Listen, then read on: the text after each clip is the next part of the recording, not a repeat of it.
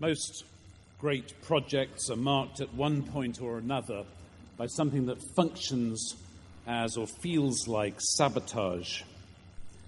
We are all of us too good at seeking the status quo and living in our comfort zones, even when we know that choice is to our detriment.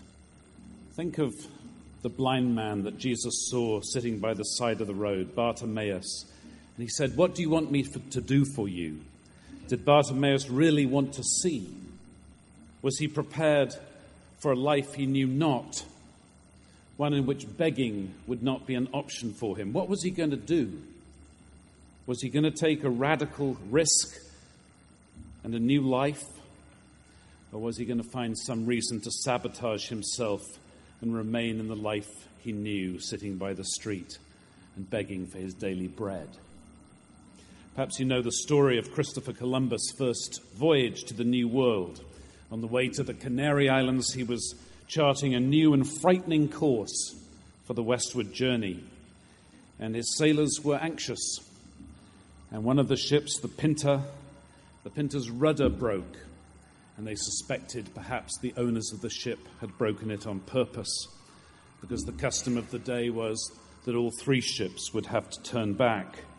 But rather than following that custom, Columbus stayed clear, and he did not turn back with the damaged boat. And he refused to allow his project to be sabotaged, and he sailed on to the Canary Islands, leaving the Pinta to follow or not. And a week or so after Columbus arrived in the islands, the Pinta sailed into sight. Well, Jesus also stayed clear in the face of sabotage. He lived into and unveiled a great project and a new possibility.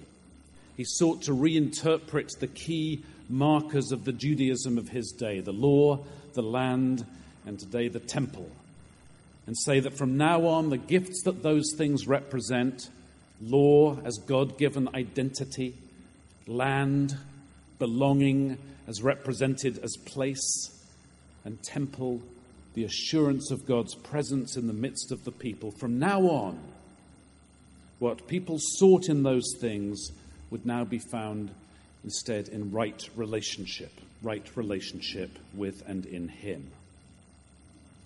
His obvious saboteurs were the religious authorities, of course, those whose sense of righteousness and their own self-interest and their livelihood and their understanding of what really mattered was at stake.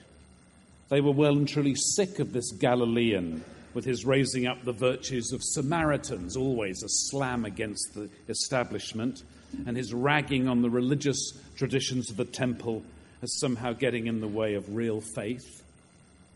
It was as though they saw and dismissed him as someone who was just spiritual but not religious.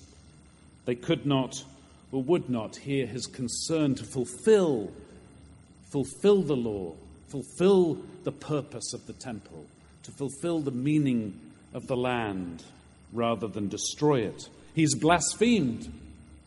Why do we still need witnesses? What is your verdict? He deserves death. Sabotage. The less obvious saboteurs are his followers, of course, his followers across the world and down the ages, likely including every one of us, as we continue to miss or avoid or ignore the radical and costly claims of the good news that Jesus proclaimed. Some have seen it and wrestled with it.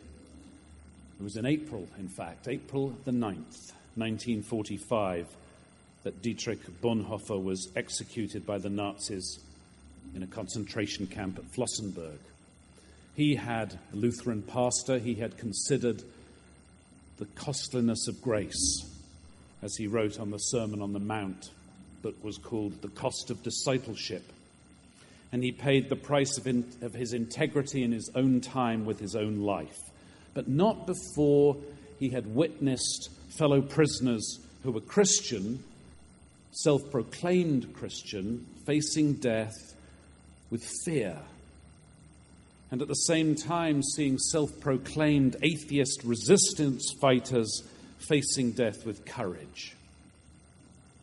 In a delicious phrase that has inspired me among many, he wrote in his letters from prison that what the world needs is a religionless Christianity, one in which our own religious sacred cows, our own Torah and land and temples, the temples of our time, whatever they are reinterpreted toward right relation with God and all whom God hath made. It's easy enough to say amen to that, just as the disciples said amen to Jesus. But we can all recognize ourselves in Peter. We can all recognize our own self-interest, sabotaging the very values, the very gospel that we embrace and espouse, the very places we see and grasp at life.